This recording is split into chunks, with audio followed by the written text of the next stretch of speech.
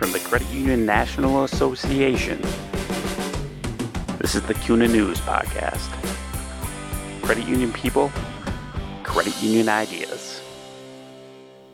Andrea Parrish, digital marketing specialist at STCU in Spokane, Washington, spends a fair amount of time dealing with haters, people on social media who aren't happy with service, wait times, and so on.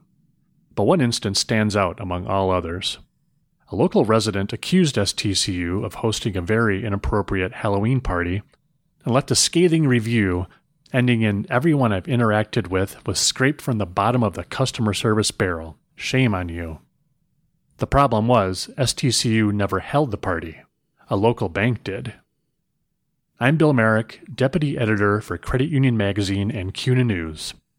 In this episode of the CUNA News Podcast, Parrish explains how she handled this incident and other negative social media posts, why some of her best friends at STCU are compliance experts, and the most common social media mistakes credit unions make.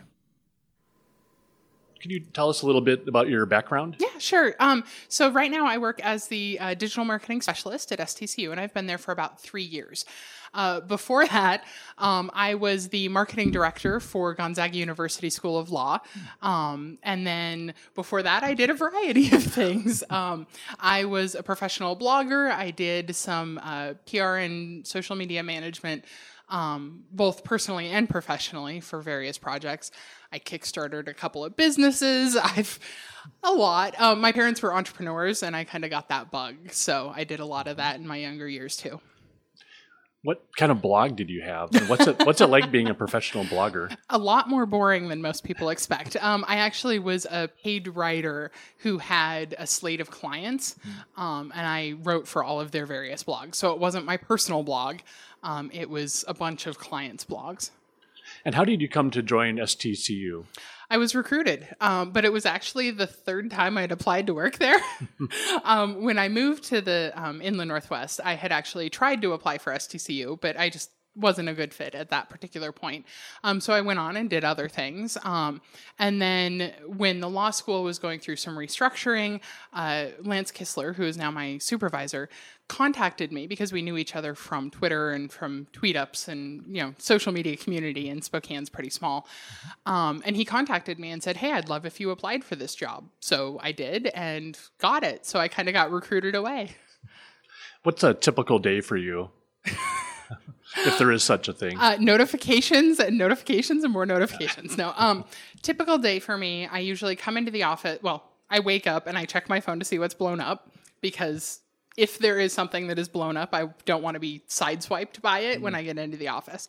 And then I'll get into the office. I'll check all of our networks, all of our notifications. I have a morning routine basically where it's 23 different saved Chrome tabs as my home. And I just click through all of them to check them, because some of those things I only check once a day. Then I'll spend a significant portion of the day going through what content is being posted, responding to member concerns and complaints, having meetings, because everybody has lots of meetings, oftentimes about marketing strategy, about content strategy, about various things that are coming up with, new branches. If we're opening our Airway Heights branch, then meetings for that kind of stuff. And then I'll usually spend a pretty significant portion of the day just going through and figuring out, okay, what's happened in the last week? What do we need to know about and what's coming up? And however that ends up splitting out. And what percentage of your time is devoted to social media? Probably about 75% or so. Some days it's closer to 50, some days it's closer to 99. Kind of depends on the day, but probably about 75%. And what channels work best for your credit union? Depending on how you define best. So our best, quote unquote, if we are trying to respond to member concerns and questions, then I really do like both Twitter and Facebook, because they both have a lot of features and functionality for that. Our best social network in highest reach is actually our Google locations listings, which we don't actively post on. We just manage those, but those have the highest reach because every time somebody Googles a branch or STCU, that comes up. My personal favorite social network, and the one that sends us the most click-throughs and, in my opinion, the most authentic interactions, is actually the social network that I don't know of any other credit union that's actively on it, and that's Reddit. Not a place to go to play if you're not confident, if you don't know what kind of is going on and what the social norms of that community are. But when it comes to getting truly great feedback from people who truly care, Reddit has been amazing for that. What are the potential dangers of Reddit and other channels? Like, so I have metaphors for every social network out there. For example, Facebook living room, Twitter's a cocktail party, that kind of stuff. Reddit is the college dormitory options list, where you can get everything from the academic dorm, where everybody's studying constantly and, very buttoned up and dry dorm and all that kind of stuff, all the way to the party fraternity that's always on the edge of getting kicked out and everybody knows to just not go there unless. You can find all of that on Reddit because it's truly got everything. So there's a lot of potential pitfalls. We as STCU have even been banned from one of the subreddits because we were seen as a spam account because we never posted about anything but credit union business. So they said, well, you're spam, you're out. So there's a lot, but it's also very active and interactive, at least in our community. And you recently talked to a group of marketers about dealing with social media haters. Yep. What were some of the biggest questions that came up from that session? I'd say some of the biggest questions were, how do I answer these questions or these comments or these reviews? Because really, the things that people post online are sometimes the kinds of things they'd never say in person. So figuring out how to actually respond and say something back can be one of the most stressful parts of any social media manager's job. And there were several questions about how do you respond to that? How do you make that work? There were also questions about what tools to use and how much money should I plan on spending, all of which it really depends on your credit union. And how often do these haters target STCU? Well, I wouldn't say that they target STCU. They communicate with us. Sometimes they're trolls who go way beyond hater. They're the people who want nothing more than to make everybody's life terrible. But in general, I usually end up handling somewhere between 7 and 15 questions, concerns, or complaints a week. Does any certain complaint kind of stand out to you? So as far as in general, we have a lot of people who will complain that they wait too long on the phone. And a lot of that is honestly perception because our contact center has gotten the average wait time down below 2 minutes. But because people want their responses much more quickly, or because 2 minutes on hold always feels like 20, that's something that people bring up. A lot of times people will also bring up when they feel like they got a different answer from 2 different people. Sometimes they're right, and sometimes it's just that it was worded in 2 different ways. So trying to figure out what was actually said there. As far as specific complaints, I have many. My presentation shared a lot of them. One of the most memorable for me is there was actually a financial institution that had a significant problem over Halloween. They had some associates show up in costuming that was quite inappropriate. I'll just put it that way. And somebody thought that it was STCU after the news story came out and posted a scathing 1-star review that ended with, everybody I have interacted with was scraped from the bottom of the customer service barrel. Shame on you. And I get it. She was emotionally angry and she was frustrated and she wanted to express that. And so she just ripped into us. And it wasn't over something that we'd done. And so trying to balance that, you have a legitimate complaint, but not all of it. But that's one that I bring up in almost all of my presentations. What did you do in that instance? Same thing I do for every negative review. I took a second to breathe. My coworkers can attest to the fact that I will often say many things that never get typed in response. Ever. I bow to people who are on the phone and can't do that because I would never survive in that job. So I took a second to breathe. I corrected the factual inaccuracy I said, that was not us. It would never be acceptable here, and just kind of left it at that. And then I thanked her for providing the feedback for what else was going on, and asked her if we could get some more information to follow up, because she was never specific about, I talked with this branch or I had this issue or anything like that. It was just general. So offering to follow up on what she had asked moved the conversation forward and away from what we hadn't done. Mm-hmm. Did she ever respond to you? Yeah, actually, we had a really great conversation. She never changed her review, and we don't ask people to do that. We let them stand as they are. But she did respond, and we ended up having a really good conversation about the service that she'd received and what she had expected, and we're able to pass that on to the branch. Mm-hmm. Did any of your other members see that comment? And did they ask about it, or did they? How did you respond to them? We had a couple of people post comments on her review that ranged from supportive to mocking, which we just chose to stay out of because it wasn't directly about us. And there was no winning. That was a Kobayashi Maru. There was no way to win in that game. And then we did have a couple of other members ask about it, because they were like, was that you that did that? And we were able to just say, no, it wasn't our credit union. So what could have happened if you had done nothing at all? I'm imagining pitchforks, because it was a truly, and I truly feel for the team at the other financial institution that was handling that, because it was a terrible situation. If it had gone unresponded to, then her statement that it was STCU probably would have stood and continued to gain steam, is my guess. You said the other day that some of your best friends at the credit union are in compliance. Why is that? Because social media is as much a compliance channel as it is a communications channel. The Consumer Financial Protection Bureau's requirements that credit unions and banks, but track complaints and track concerns and actually follow them through to see what happened and did we make changes and all of that, applies to social media as well. And it is a channel in which a lot of complaints come in. And if somebody cares enough to post publicly on social media, then you can bet other people have that exact same complaint. So from one side, it's all of the complaint tracking, all of the making sure that we have all of the information, we're following up, all of that. On the other side, anything that's posted on social media could be construed as an advertisement. Even if you're talking about financial education, even if you're talking about a donation to a nonprofit, it could be construed as an advertisement.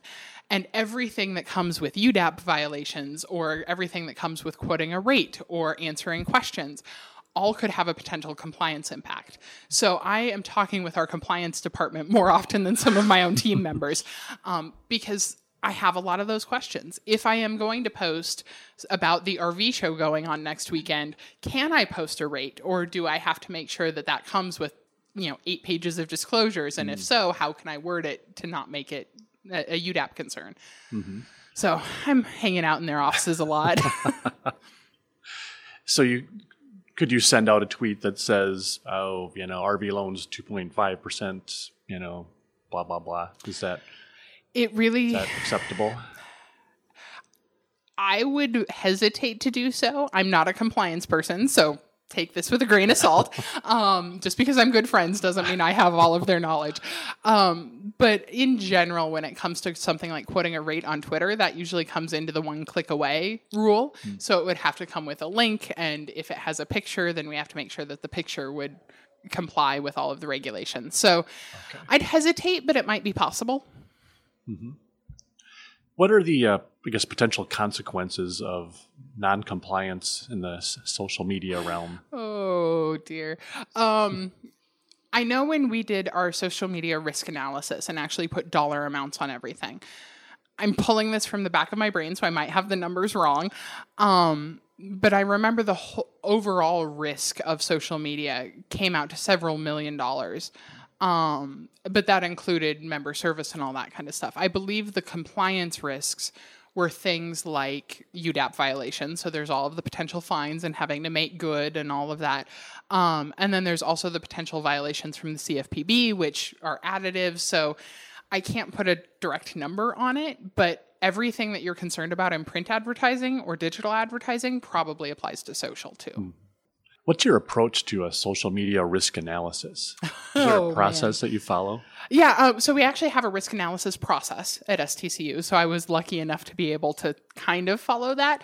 I actually pulled in a meeting from with a number of people. I had our communications manager, because he deals with the media and can speak to a lot of that. I had our fraud manager, because we end up dealing with a lot of potential fraud. I had our IT security manager, our ITS person. I had, who else did I have? A couple of people from Frontline, somebody from the branch, and just a few other people that generally have an idea about social media. I put together a list of, okay, here's what I think the risks might be. Oh, and our human resources. That's the other person I had in. And so I put together this list saying, here's what I think a problem could be. Here's a few situations we've encountered. And then I stuck them all in a room for an hour and a half and fed them lunch and said, tell me your worst case scenario. Tell me in your nightmares what wakes you up at night when you start to think about Facebook and Twitter and Instagram and LinkedIn and all of these things. What's your worst case scenario?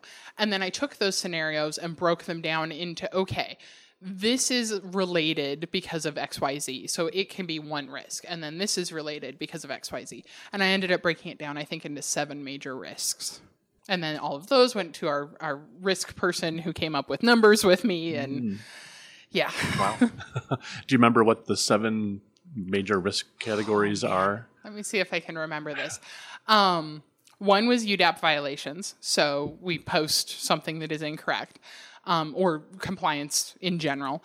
One of them was member service risks. So things like if we didn't respond to a concern or a complaint, what are the risks that come from that? One of them was account takeover. So if somebody hacks into our account or if somebody takes over our Facebook page, then what does that look like? What's a risk there? That's 3. 4 was if somebody creates clone representations of us on social media. So somebody comes up with like STC space U and then starts posting as if they're STCU trying to get member information. One was if an employee ends up posting something that is proprietary or an employee ends up posting something they shouldn't. One was if employees are being attacked on social media because of their position at STCU. And there is a 7th. It's been a few months since I've... That's good. So that's 6 of the 7. Yeah. So you were talking a little earlier about social media tools and the people you talked to at the marketing conference. Mm-hmm. What tools have worked out best for STCU and in what ways? This is where we get into the Andrea's a little bit crazy world. So for posting and for scheduling our posts and for planning, we actually use Hootsuite. Great tool, very inexpensive, very functional for what it does. Awesome for that. And it also does a good job monitoring. It's a good backup for us for monitoring. As far as the tools we use for social media monitoring and compliance management and all of that, I actually homebrewed a tool rather than paying for somebody else to put one because we use so many weird networks, because we use Reddit, because we actively manage our Google locations, because there's a lot of things that we do that no social media management tool will pull everything in. I homebrewed one with Slack, which is a communications tool intended for intergroup communications, but it has a number of API tie-ins that are extraordinarily functional. So I have all of our Google alerts feed into Slack. I have all of our Facebook notifications come to Slack, all of our Twitter notifications, everything that we get in from Reddit, all of our Yelp reviews, anything and everything. I have go to this one place that then sends me notifications. So rather than getting notifications from 15 different apps and trying to sort through it all, I just have one channel that no matter what network it's on, it's next on my to-do list. I actually wrote a 3,500 word blog post about how exactly I homebrewed that, which you can find if you go to my website or look me up on Medium or a couple other places. So. Mm-hmm. What's the backup plan like when you're out of the office? What does all social media stop at STCU, or no. What's your process for when you're gone? I am extraordinarily lucky in that we have a fairly large team. So we have I'm the main manager for our social media. And then when I go on vacation, there are 3 other people who have all been trained, and I trained 2 of them. And then one of them is my supervisor who started social media at STCU. So he's trained. Mostly. And all 3 of them have a rotation. So I actually get 2 weekends a month. And then whenever I go on vacation, we have an on-call phone, which is where all of our photographs come, all of our notifications come. Everything goes to that one on-call phone.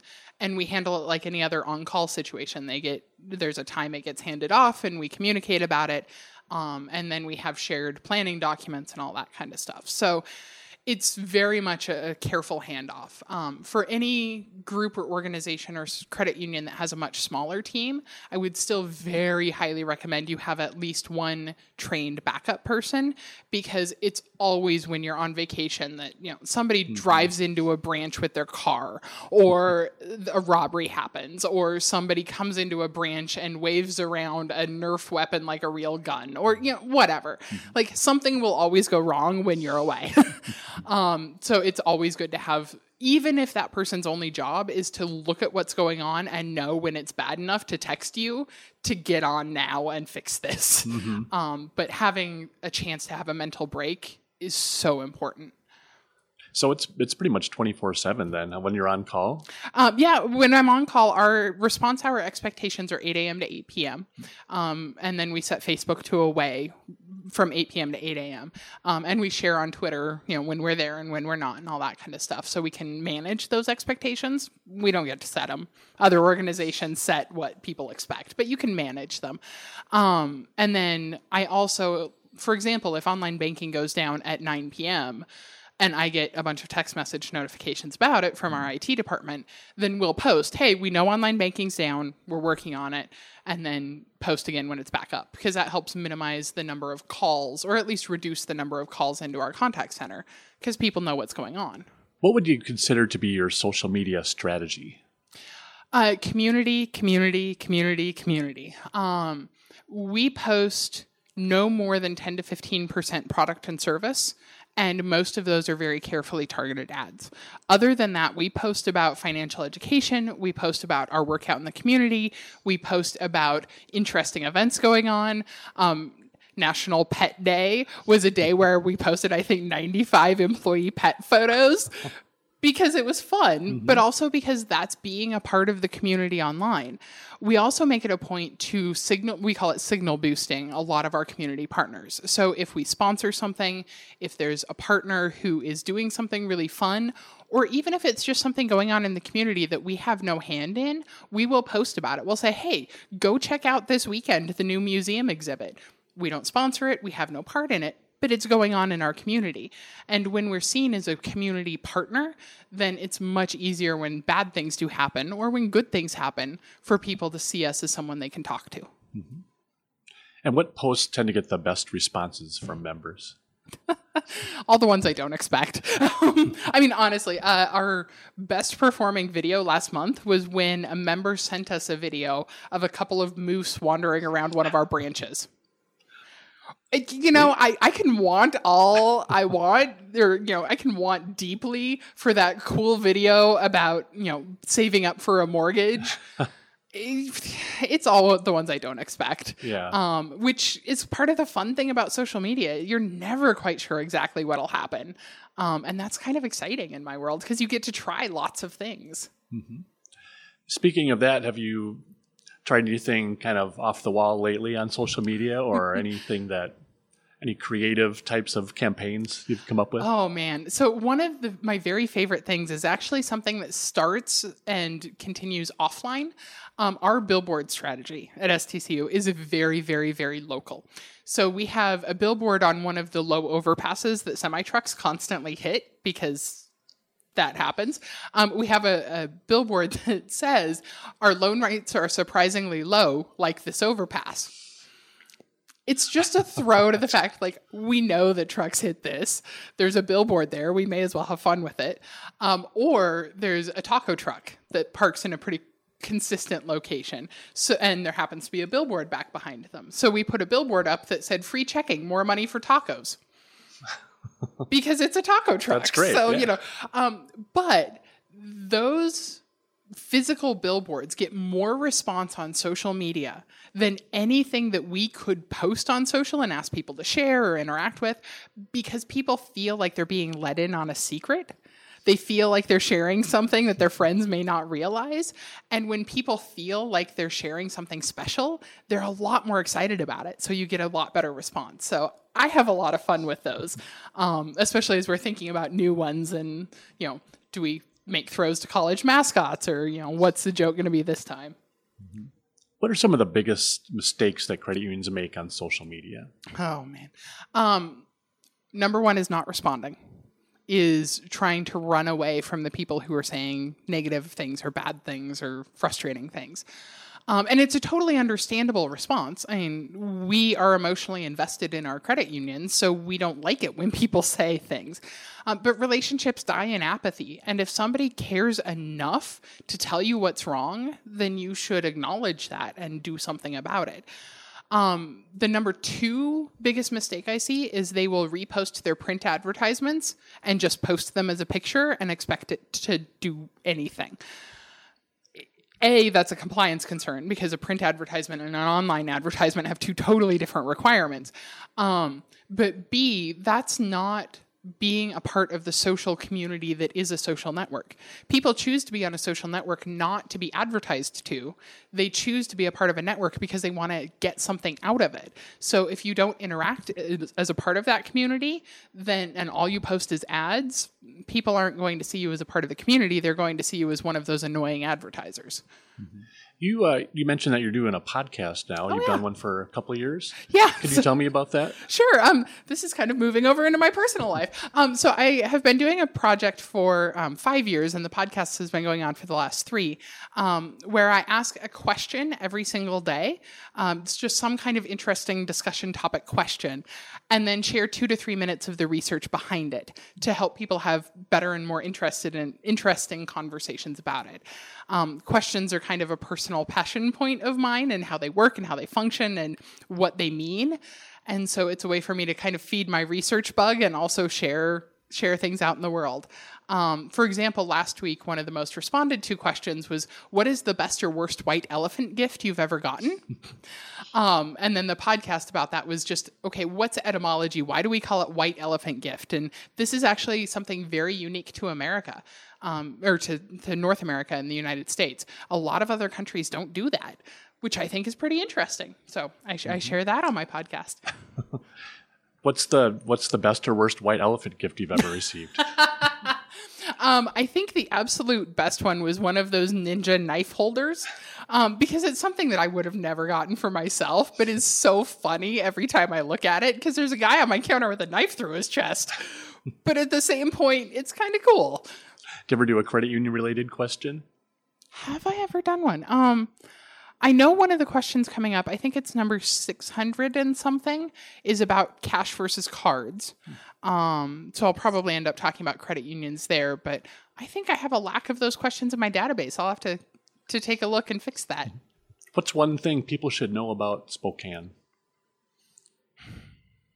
People should know that Spokane is as much as you want it to be, which I know sounds like kind of a weird thing, but a lot of the people who grew up in Spokane will say, oh, there's nothing to do there. But I grew up in this little tiny town where literally the only thing to do was go hang out in the Walmart parking lot.